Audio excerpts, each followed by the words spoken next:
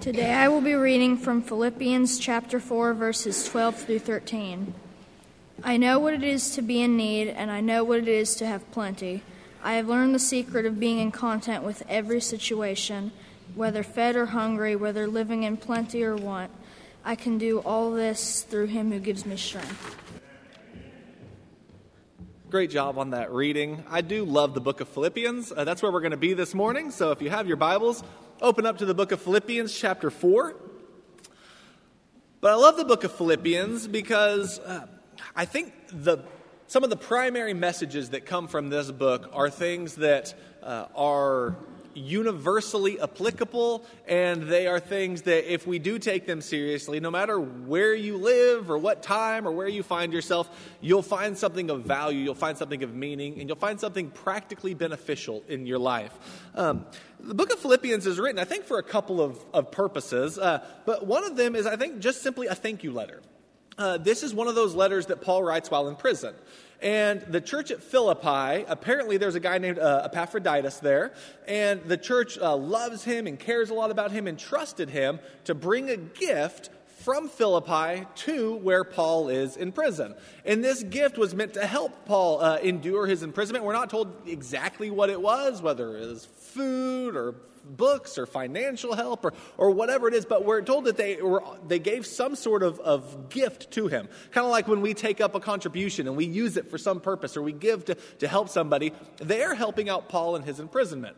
And so Paul, in response, writes the letter of Philippians to send back with them. And he lets them know that he received the gift. He lets them know several times how thankful he is for their partnership with him in the gospel and how they have become fellow participants in his work through this gift and how thankful he is that they've helped him before and that they're continuing to do so. So Philippians is largely a thank you letter.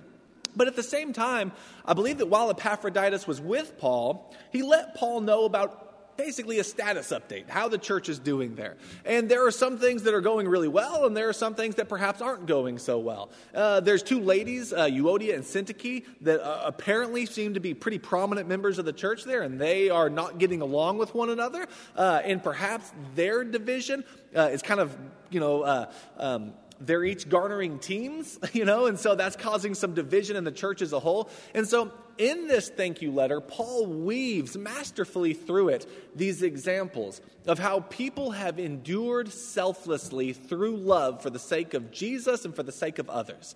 And he wants them to see how so many of the divisions in the church can be solved and remedied if we will learn to love one another selflessly. If we can develop a mindset that genuinely and truly cares about the needs of others more than ourselves, then a couple of things will happen.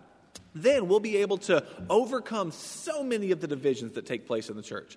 I mean, the vast majority of divisions and splits that have reared their heads in the church have been due to pride and selfishness and an inability to care about the needs of others or to think mostly about your own thoughts or beliefs or your own opinions.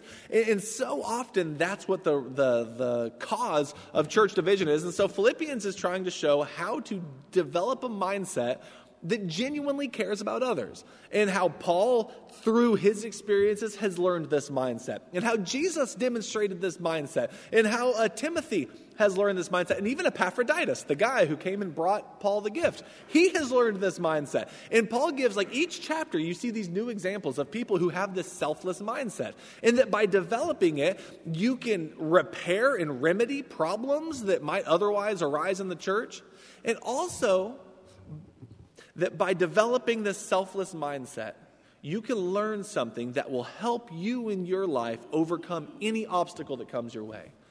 You can learn contentment.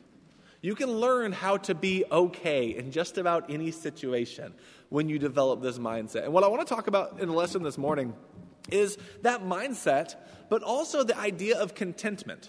And how Paul gives, as he is concluding the letter of Philippians, this recipe for contentment that I think every one of us can benefit from. I know I can. It's something that if I remember to do this, it helps me reshape my priorities, and it helps me remember what truly matters most. And if we can remember what truly matters most in this life, there's not really a problem in this life that we can't overcome. That expression, that famous verse, I can do all things through Christ who strengthens me. I hate to break it to you, that doesn't necessarily mean you'll win every football game, and it doesn't necessarily mean that hardships won't come your way. But I think the idea of it is through those hardships, you'll be able to overcome. Through those hardships, you can endure with Christ, and you can even endure with peace and contentment, because there's nothing in this world that is so powerful, that is greater than the love and the walk that we have with Christ. And so, as we go through here, let's think just practically about what we can do when we find our peace being robbed from us. When we find that contentment escapes us, what can we do to remember what matters most? As Paul's bringing this letter to a close in Philippians chapter 4, verses 6 and 7 give us step number 1. Each of these, I don't do alliteration, as much as other people, but I'm going to today. They're each going to start with a P, and so hopefully that'll help us remember the 3 P's of contentment. The first one in verse 6 is going to be prayer. In verse 4, Paul says, be anxious in nothing, but in everything, with prayer and supplication, with thanksgiving in your hearts, or with thanksgiving, let your requests be made known to God. And the peace of God, which surpasses all comprehension, will guard your hearts and minds in Christ Jesus. If you want peace and contentment, the first thing that we should do when we feel anxiety welling up within us is remember prayer. Anxiety should be like an alarm clock in our lives, that as soon as you start to hear it and feel it, it reminds you, all right, I have something to do. I need to talk to God right now. When you start feeling that, it could be something that actually bonds you closer to God, because anxiety then becomes that alarm clock that tells you, all right, I have an important task to accomplish right now, and the first thing to do is to go to God right now. Now, when you go to God in prayer, and he promises that the peace of God that surpasses comprehension will be with you, I think that can happen in a number of ways. Sometimes, and I know I've heard this before, and we even talked about this a couple months ago in our lesson on the Sermon on the Mount. Sometimes when it comes to prayer, we have an exclusive idea as to how it should work. Like, I pray to God, and he just within my heart flips a switch, and all of a sudden anxiety and worry is gone. That probably isn't going to happen. It might happen. If it does, wonderful, congratulations. But if you have been anxious and worried and prayed and not felt an immediate switch flipped, that's okay. That's probably going to happen. That's likely. Paul actually, even though he writes this, he also in other passages talks about the constant concern and anxiety that he has for the churches. This is something it's a battle that people have, because we live in a real world and there are real problems. And I don't think Paul's solution is to just blind yourself and pretend like everything's always great all the time when things aren't great. It's okay to recognize that there are problems in this world, and anxiety is often a natural human response to them. But that doesn't mean there's nothing you can do when that starts to take over. And prayer is step number 1. And how God answers that prayer, it might come in a variety of ways. He might solve the problem that is causing the anxiety. He might be able to root out that issue. He might, slow over time, make changes in your perspective and in your way of viewing the world and in the way that you see this problem, so that a thing that once caused you anxiety no longer does. As a matter of fact, I can think in my own life of things that at one point were major sources of anxiety, and it's not even like there was an immediate solution to it, but just enough time has passed that it's not that big of a deal to me anymore. It's amazing how often that happens, where certain issues or certain problems, if you put them on the shelf for a bit, they end up, when you go back to them, being much easier to solve, or they're not even worth solving anymore because you've moved on to other things. So often anxiety is temporal, and God works through the passage of time to alleviate that anxiety. Other things God can do, I believe, is through the community of the church itself.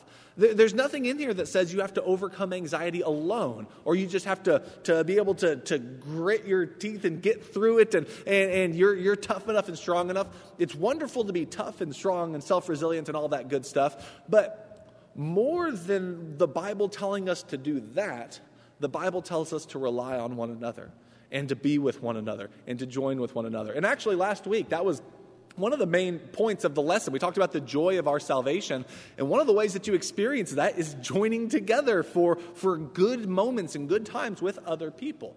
And I think sometimes joining together with the community of faith is something that can help you through the hardships that you endure, that can help you through anxiety. Joining together for good times, and then also joining together even in bad times. Last night, or Sunday night last week, the whole lesson was on lament.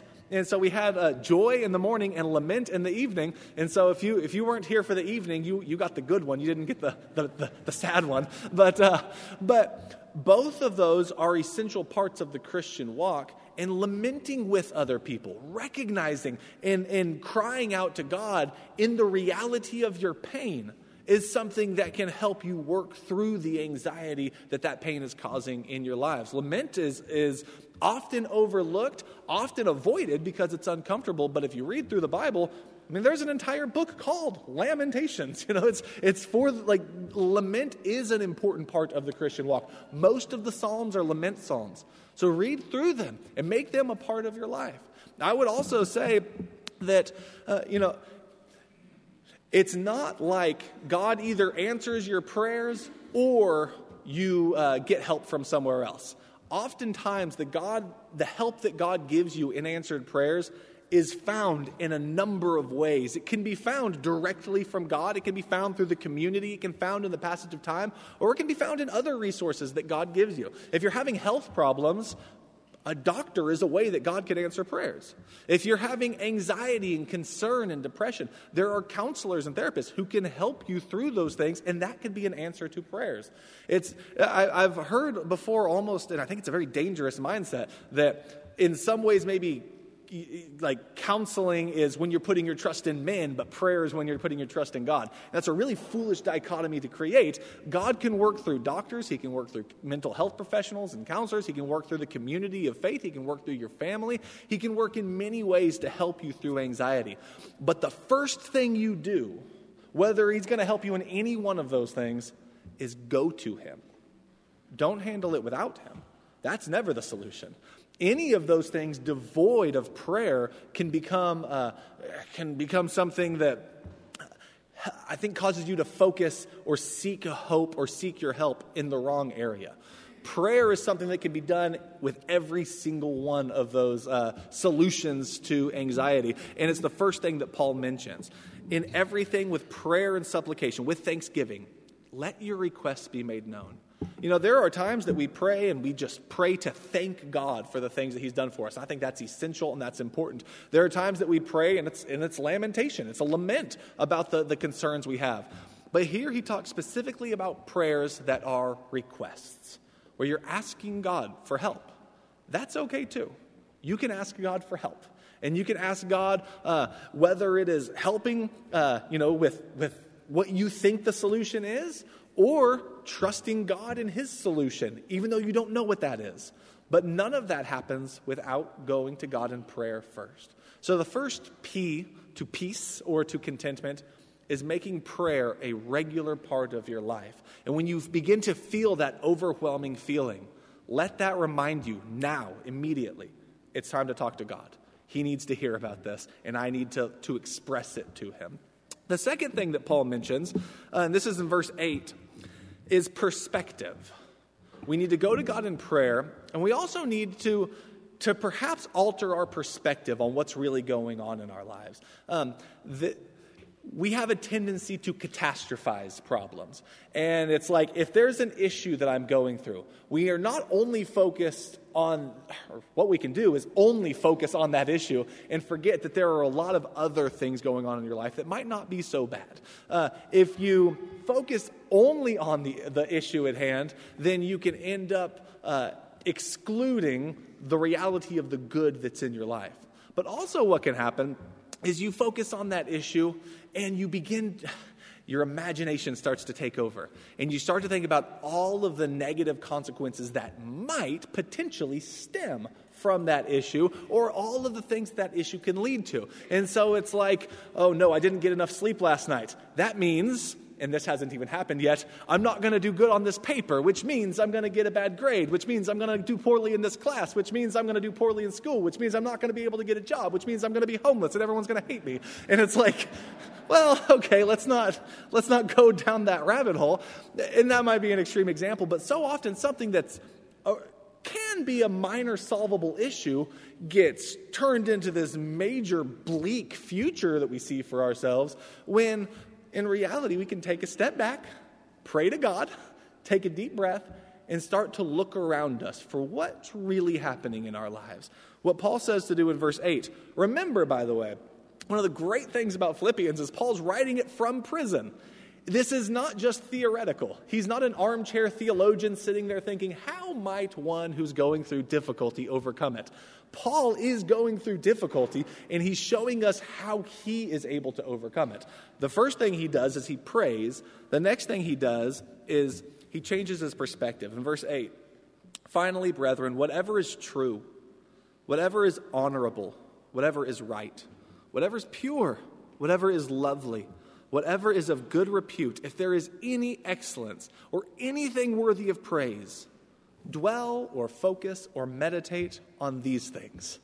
Like, don't exclude the good to focus solely on the bad. There's probably good there too. I love the opening chapter of Philippians. Paul is in prison. And, if you read the end of Romans, you find out that Paul was wanting to go on a trip and evangelize in Spain. He had some plans he was making for himself. And if this is the Roman imprisonment that happens at the end of the book of Acts, then Paul's plans are not working out how he thought they would. Paul wanted to go and to visit the church in Jerusalem, then go to Antioch, then go to Rome and make some good contacts there, and then go and preach the gospel in Spain. Instead, what happens is he gets arrested in Rome, or in Jerusalem, and ends up becoming a prisoner in Rome through a series of travels and events. But his plans for his future have been rocked, and he finds himself now a prisoner without the freedom to accomplish the goals that he had in his life. He wanted to do better in different things, and he could be sitting there frustrated and angry that his plans have not worked out, frustrated and sad that he can't see a lot of the people that he loves, frustrated that his goals for his life are in disarray. He doesn't even know for certain if he's going to get out alive. So all of these things could be causing, and no doubt are in moments, causing frustration and perhaps anxiety. And yet Paul, in chapter 1, as he's writing, he says, I want you guys to know about how my circumstances have turned out for the progress of the gospel. I want you to know how my imprisonment has actually been a pretty good thing, because I didn't even realize, this wasn't even in my plans, but guess what I'm able to do now?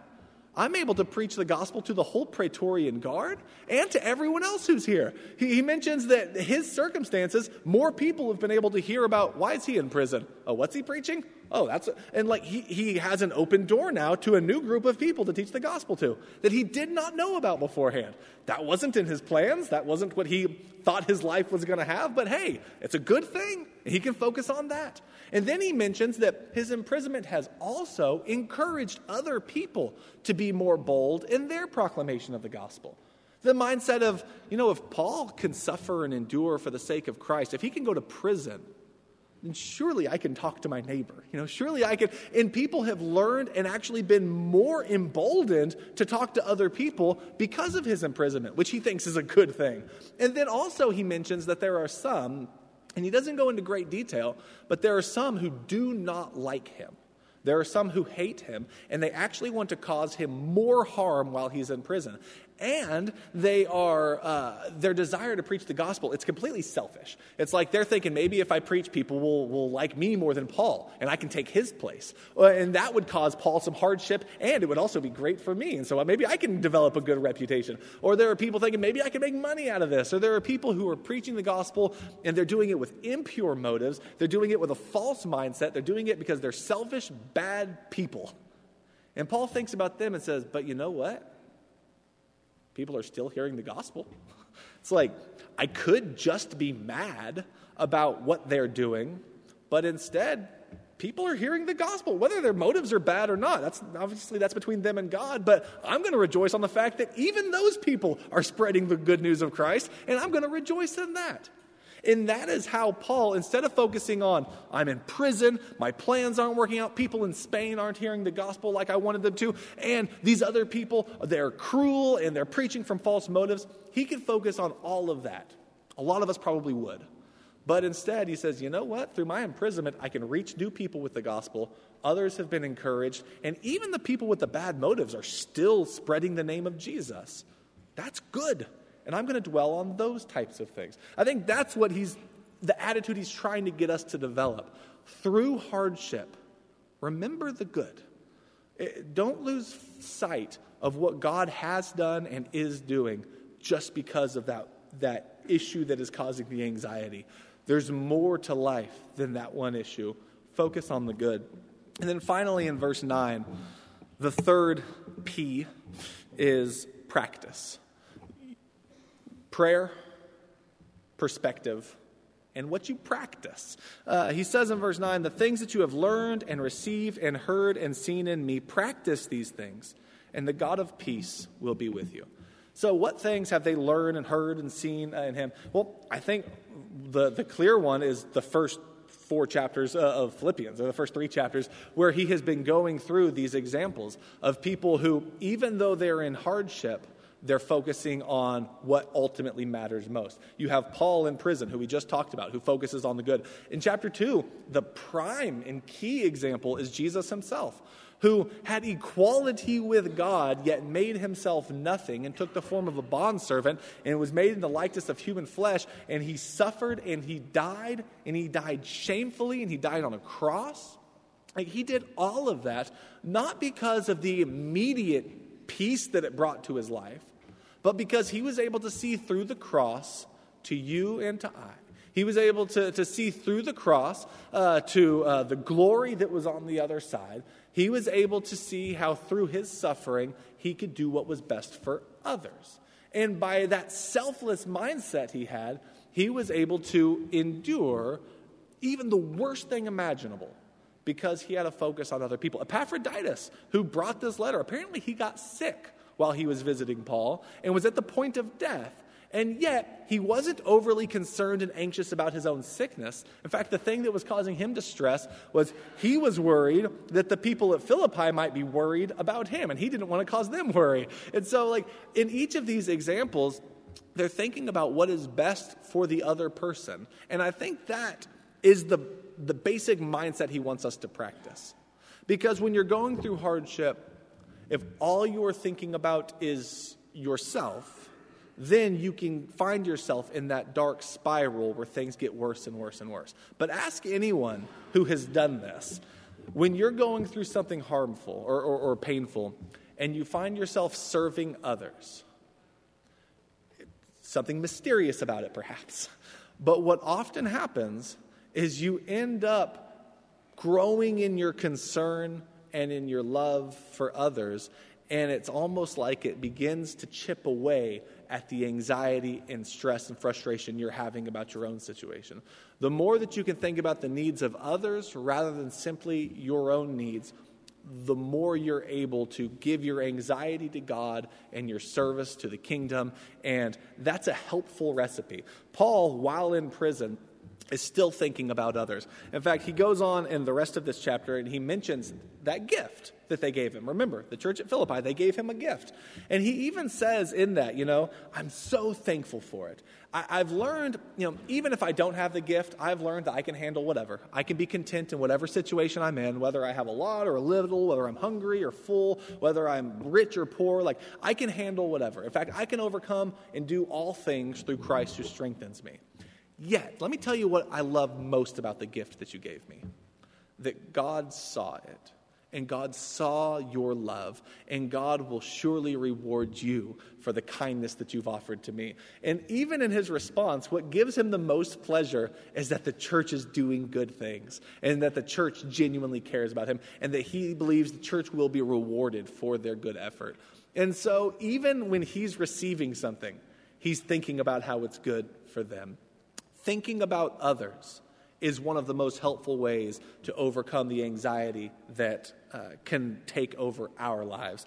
In verse 18 of chapter 4, Paul writes about that gift, But I have received everything in full, and I have an abundance, and I am amply supplied, having received from Epaphroditus what you sent, and it's a fragrant aroma, an acceptable sacrifice, well-pleasing to God. And my God will supply all your needs according to his riches in the glory in Christ Jesus. So he says, what you've offered to me, it's a fragrant aroma that pleases God, and in that I will rejoice.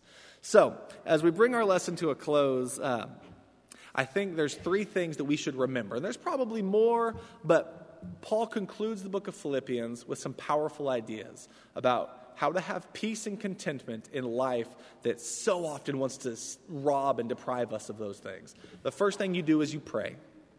Next thing is change your perspective and focus on some of the good things that are going on. Don't solely focus on the negative, but then also practice service to others. Practice selflessness. And in those ways, you'd be amazed what you can overcome. In fact, by doing those things, you might not win every football game. You might not be able to overcome every illness that comes your way, or you might not have all of your financial struggles immediately eliminated. But even through those things, you can accomplish anything through Christ who strengthens you. And if there's anyone here this morning who is looking for the peace that God offers, one of the greatest causes of stress and anxiety in our lives is the sin that robs us of the relationship with God that we want to have. And he's offering right now, today, to remove and cleanse you of that sin, to remove it far from you so that you can have a peace that surpasses all comprehension and hope that transcends the troubles of this life. Whether you want to talk to one of our elders in the back or you want to come sit on the front row, we pray that you would let that be known. We can teach you the gospel. We can baptize you in the name of Christ. But if you have that need, please let it be known while we stand and as we sing.